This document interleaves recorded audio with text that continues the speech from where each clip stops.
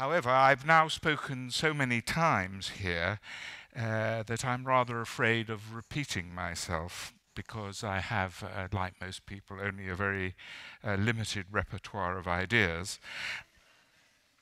But I console myself with the possibility that if I have forgotten what I said before, you will most certainly will have done so.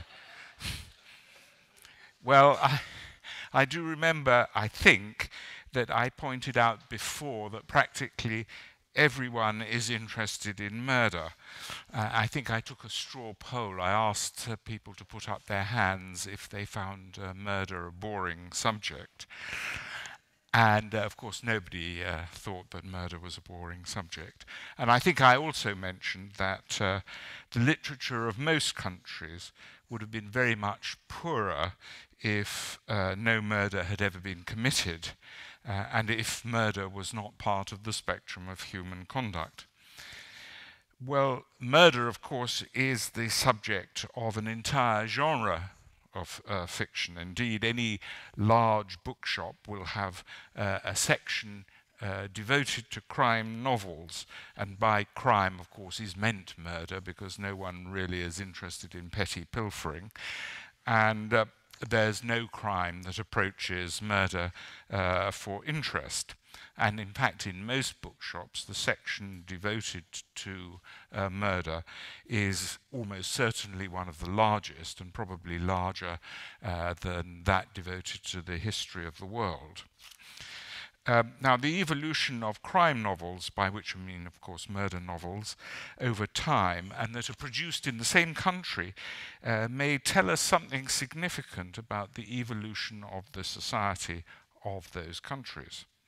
Of course, fiction is fiction, and we should not make the elementary mistake of supposing that because many of Dostoevsky's characters spent an inordinate amount of time discussing philosophy, that philosophical discussion was the principal activity in the Russian Empire during his lifetime.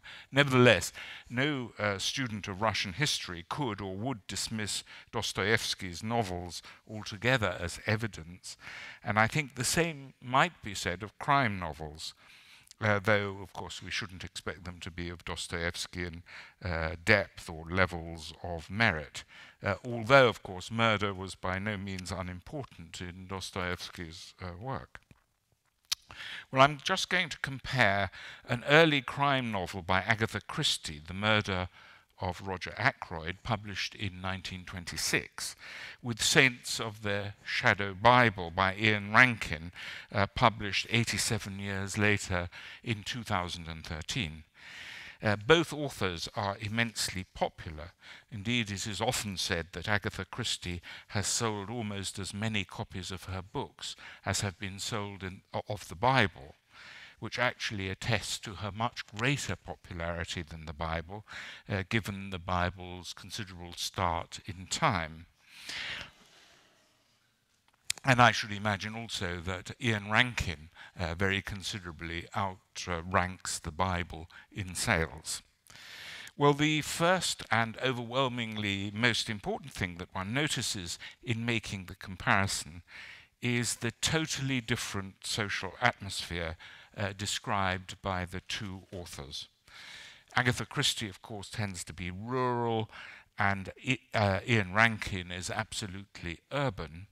But the difference is not simply that of the urban-rural divide, nor is the difference attributable to the fact that Christie is writing about England and Rankin is writing about Scotland, because the differences between England and Scotland, notwithstanding the Scots nationalists who rely on what Freud called the narcissism of small differences, they are very similar. The social degradation in Scotland is absolutely the same as the social degradation in England. Well, Christie in general describes a cosy, stable, superficially almost timeless, upper middle class and aristocratic world into which murder intrudes in a most unlikely fashion. And thanks to the investigations of her amateur detectives, Hercule Poirot and Miss Marple, this temporarily disarranged world, the world disarranged by murder, is restored to what seems almost like the natural order of peace and tranquility, and so we are relieved. And in fact, so well ordered is that world that it has occurred to me that actually Poirot and Marple must be themselves serial killers, because no other hypothesis explains why, wherever they go, murder soon follows. By contrast, Ian Rankin describes a gritty, violent, and generally degraded social reality in which murder is only to be expected and which there is no good order to restore. So when the murderer is found, you just know that there's going to be another murder very soon. His city is Edinburgh, which is a good deal less violent than the other large Scottish city, Glasgow.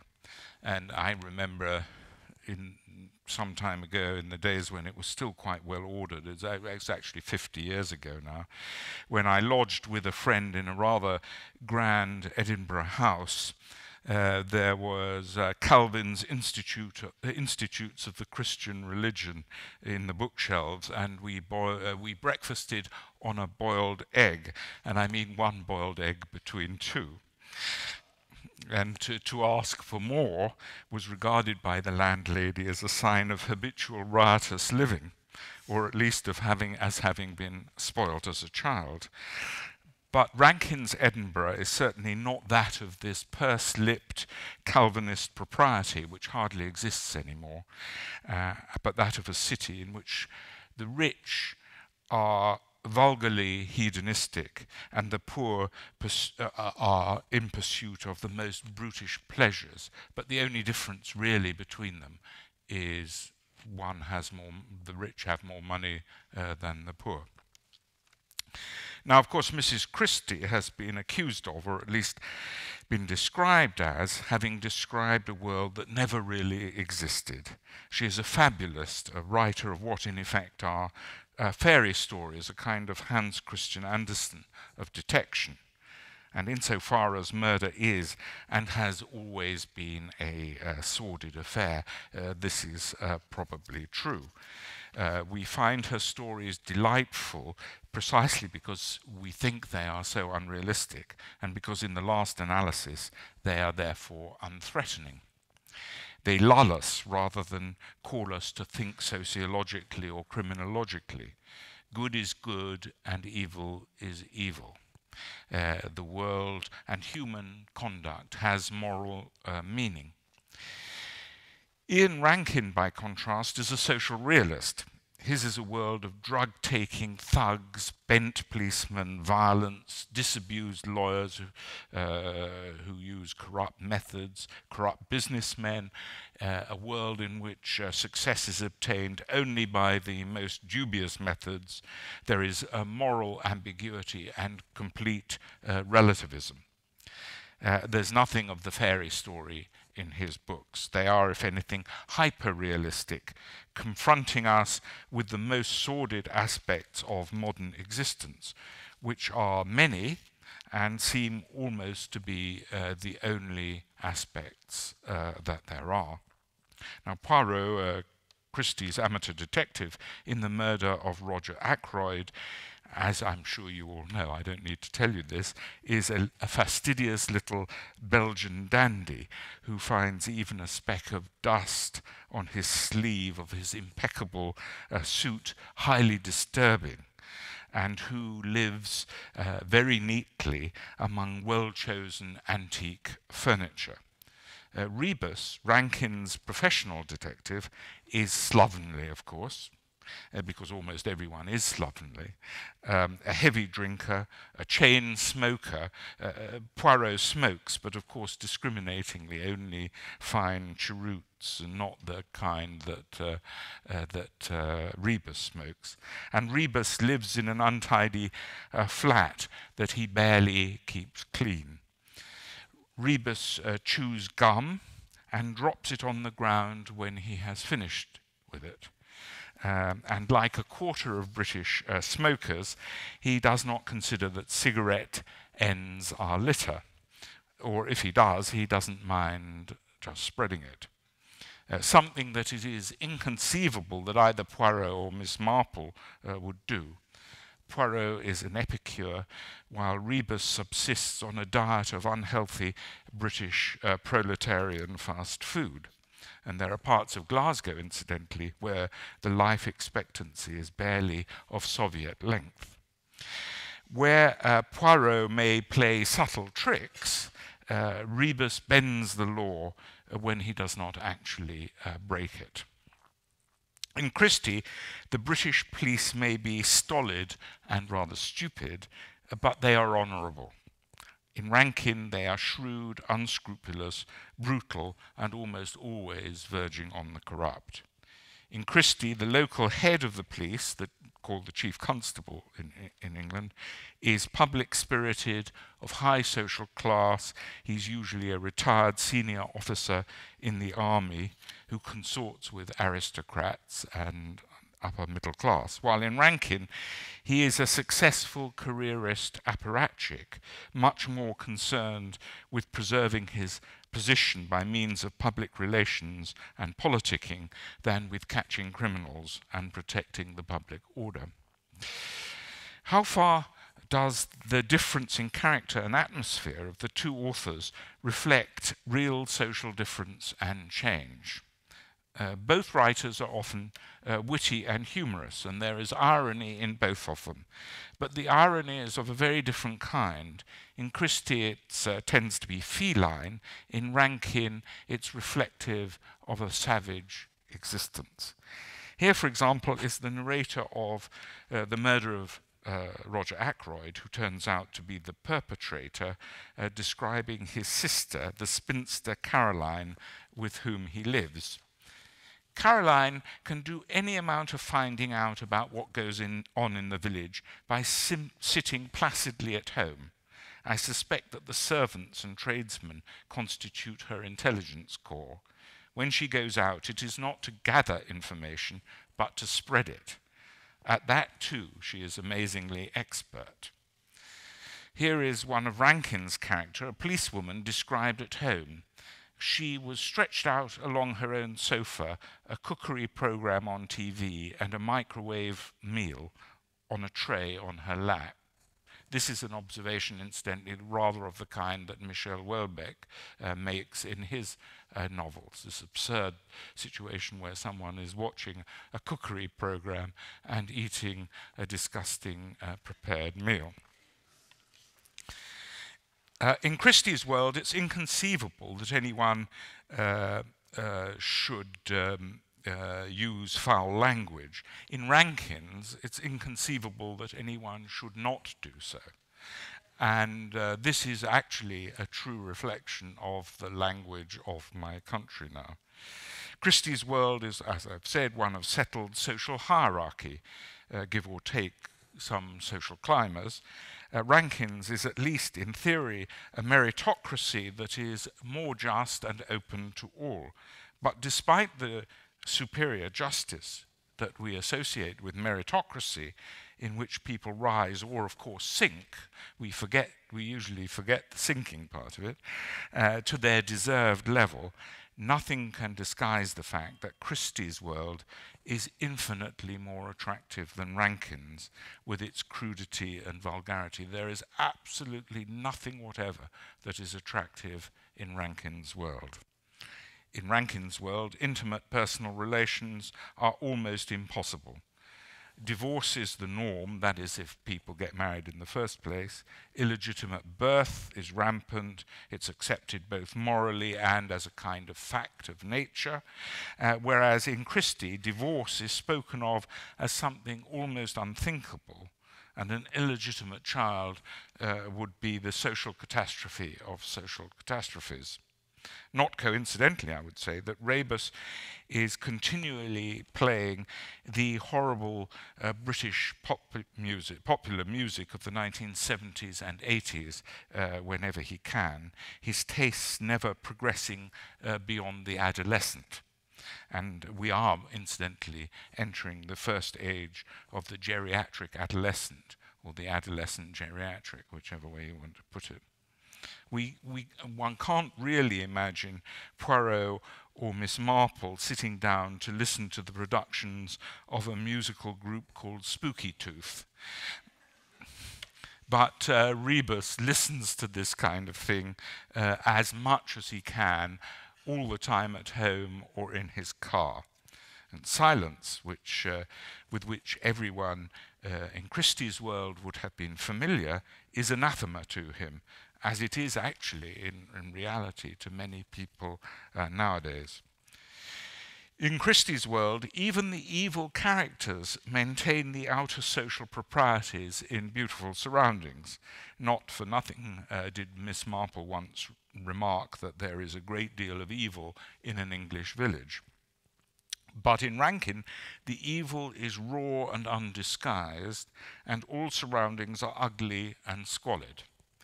Cramped offices, meaningless bureaucratic tasks, unmade beds, alcoholic fumes, traffic jams, cigarette smoke, the constant beat of this terrible music. One has difficulty remembering that it is Rankin's world that is several times more economically prosperous than Christie's, as measured by economic output per head. In Saints of the Shadow Bible, one of the minor characters called Kennedy is a thug now dead, and Rankin describes him. He was a housebreaker, that's the Scots word for burglar, who always carried a knife with him on jobs, scaring the daylights out of anyone who happened to find him in their home. The elderly and frail were a speciality. Sheltered housing was never quite sheltered enough from one of Kennedy's nocturnal visits. He would often follow his victims home from the post office on pension day. In those days, pensions were paid to people in post offices, and he would then kill them.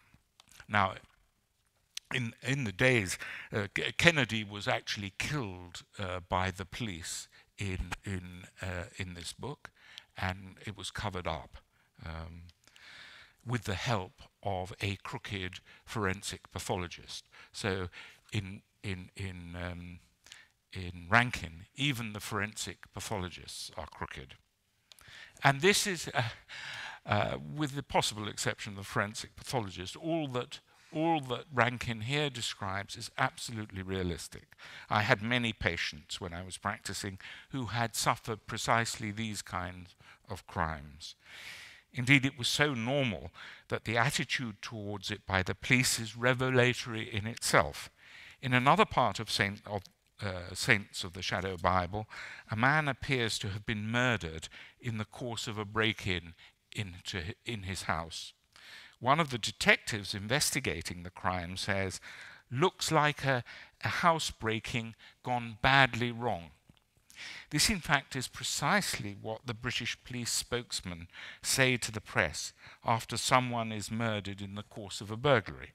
Though, just as "have a nice day" has been transmuted into "have a great day," so they now say that the burglary went tragically wrong rather than badly wrong.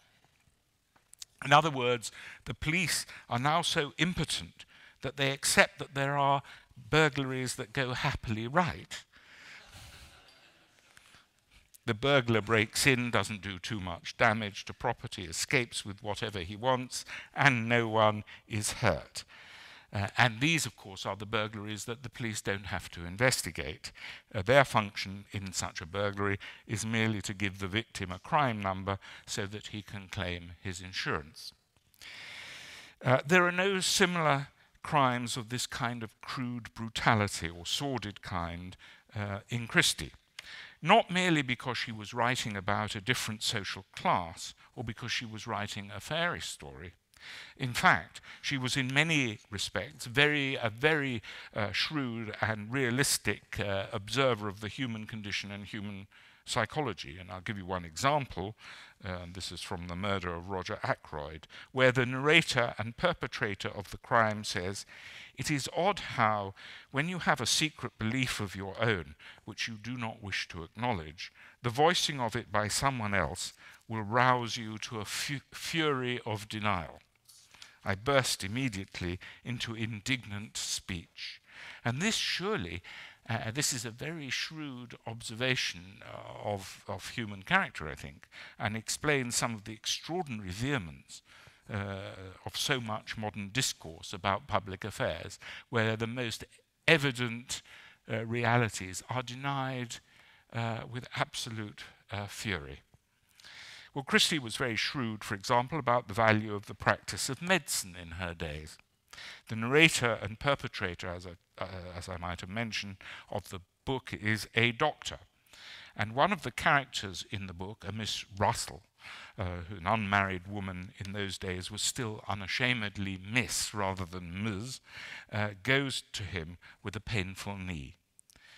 Miss Russell's account of vague pains was so unconvincing that with a woman of lesser integrity, I should have suspected a trumped-up tale. "Well, thank you very much for this bottle of liniment, doctor," she said. "Not that I believe it will do the least good." I didn't think it would either, but I protested as duty bound. Now, it's been estimated that at about the time when The Murder of Roger Ackroyd was written, that a visit to the doctor was had changed from more likely to do you harm to having as good a chance of doing you good as of doing you harm. So, so Mrs. Christie had a very shrewd appreciation of the value of medicine in those days, which was, apart from giving people comfort, almost nil. And she was much more shrewd about it than the vast majority of doctors or the population in general. The reason no such crimes as those described by Rankin do not appear in Christie is not because she was writing fairy stories about the upper middle classes, but because they didn't happen in the lower echelons of society in which she was writing. If we take the case of interpersonal violence of murderous proportions, it is easy to work out that it is probably now 20 to 50 times as common in Rankin's Britain as it was in Christie's. The homicide rate has actually only doubled, but it has been estimated that such are the advances in medical and surgical treatment that if we were to use the same techniques as were used in 1960, up to 5 times more people would die of violence than do. Moreover, great advances had already been made by 1960 by comparison with 1926, so that it is clear that many of the people who died of violence in 1926 would not have died had they been treated with modern methods. This ratio of murderous violence, comparing 1926 with 2013, when the 2 books I have considered were published, is equalled by the rise of other kinds of crime, for example, street robbery. There were more crimes of such robbery in one London borough in 2000, in a single month, than in the whole of Great Britain in 1925, in a year in 1925. And in my childhood, I experienced the tail end of the historically short period when Britain was a well-ordered society, well-ordered in the sense that people obeyed the law to a very large extent. As a child of 10 or 11, for example, I could wander the streets of London without anyone supposing that I was either neglected or abused. In other words, the comparative gentility of Christie's crime stories is accounted for not merely because she was writing fairy stories, but because in the world in which she wrote, such gentility actually did exist, though she was shrewd enough to recognize also that it was breaking down slightly. In Rankin's world, no such gentility exists, and social class differences, as I've said, boil down more and more to the possession of money or the absence of money, with tastes and conduct otherwise coalescing into a very unrefined way of behaving. In Christie, it's the traditional vices linked to greed and lust, to money, sex, power, that lead people to commit murder. And they continue to operate in Rankin's world, of course. But there's an added layer of sociological explanation. Crime is no longer merely the result of individual human decision, but of social conditions. And it's my belief, though you'll be pleased to know I don't have the time to go further into it, that sociological, criminological, and psychological modes of thought actually conduce to an increase in crime by putting a kind of intellectual screen between people's thoughts and their own actions.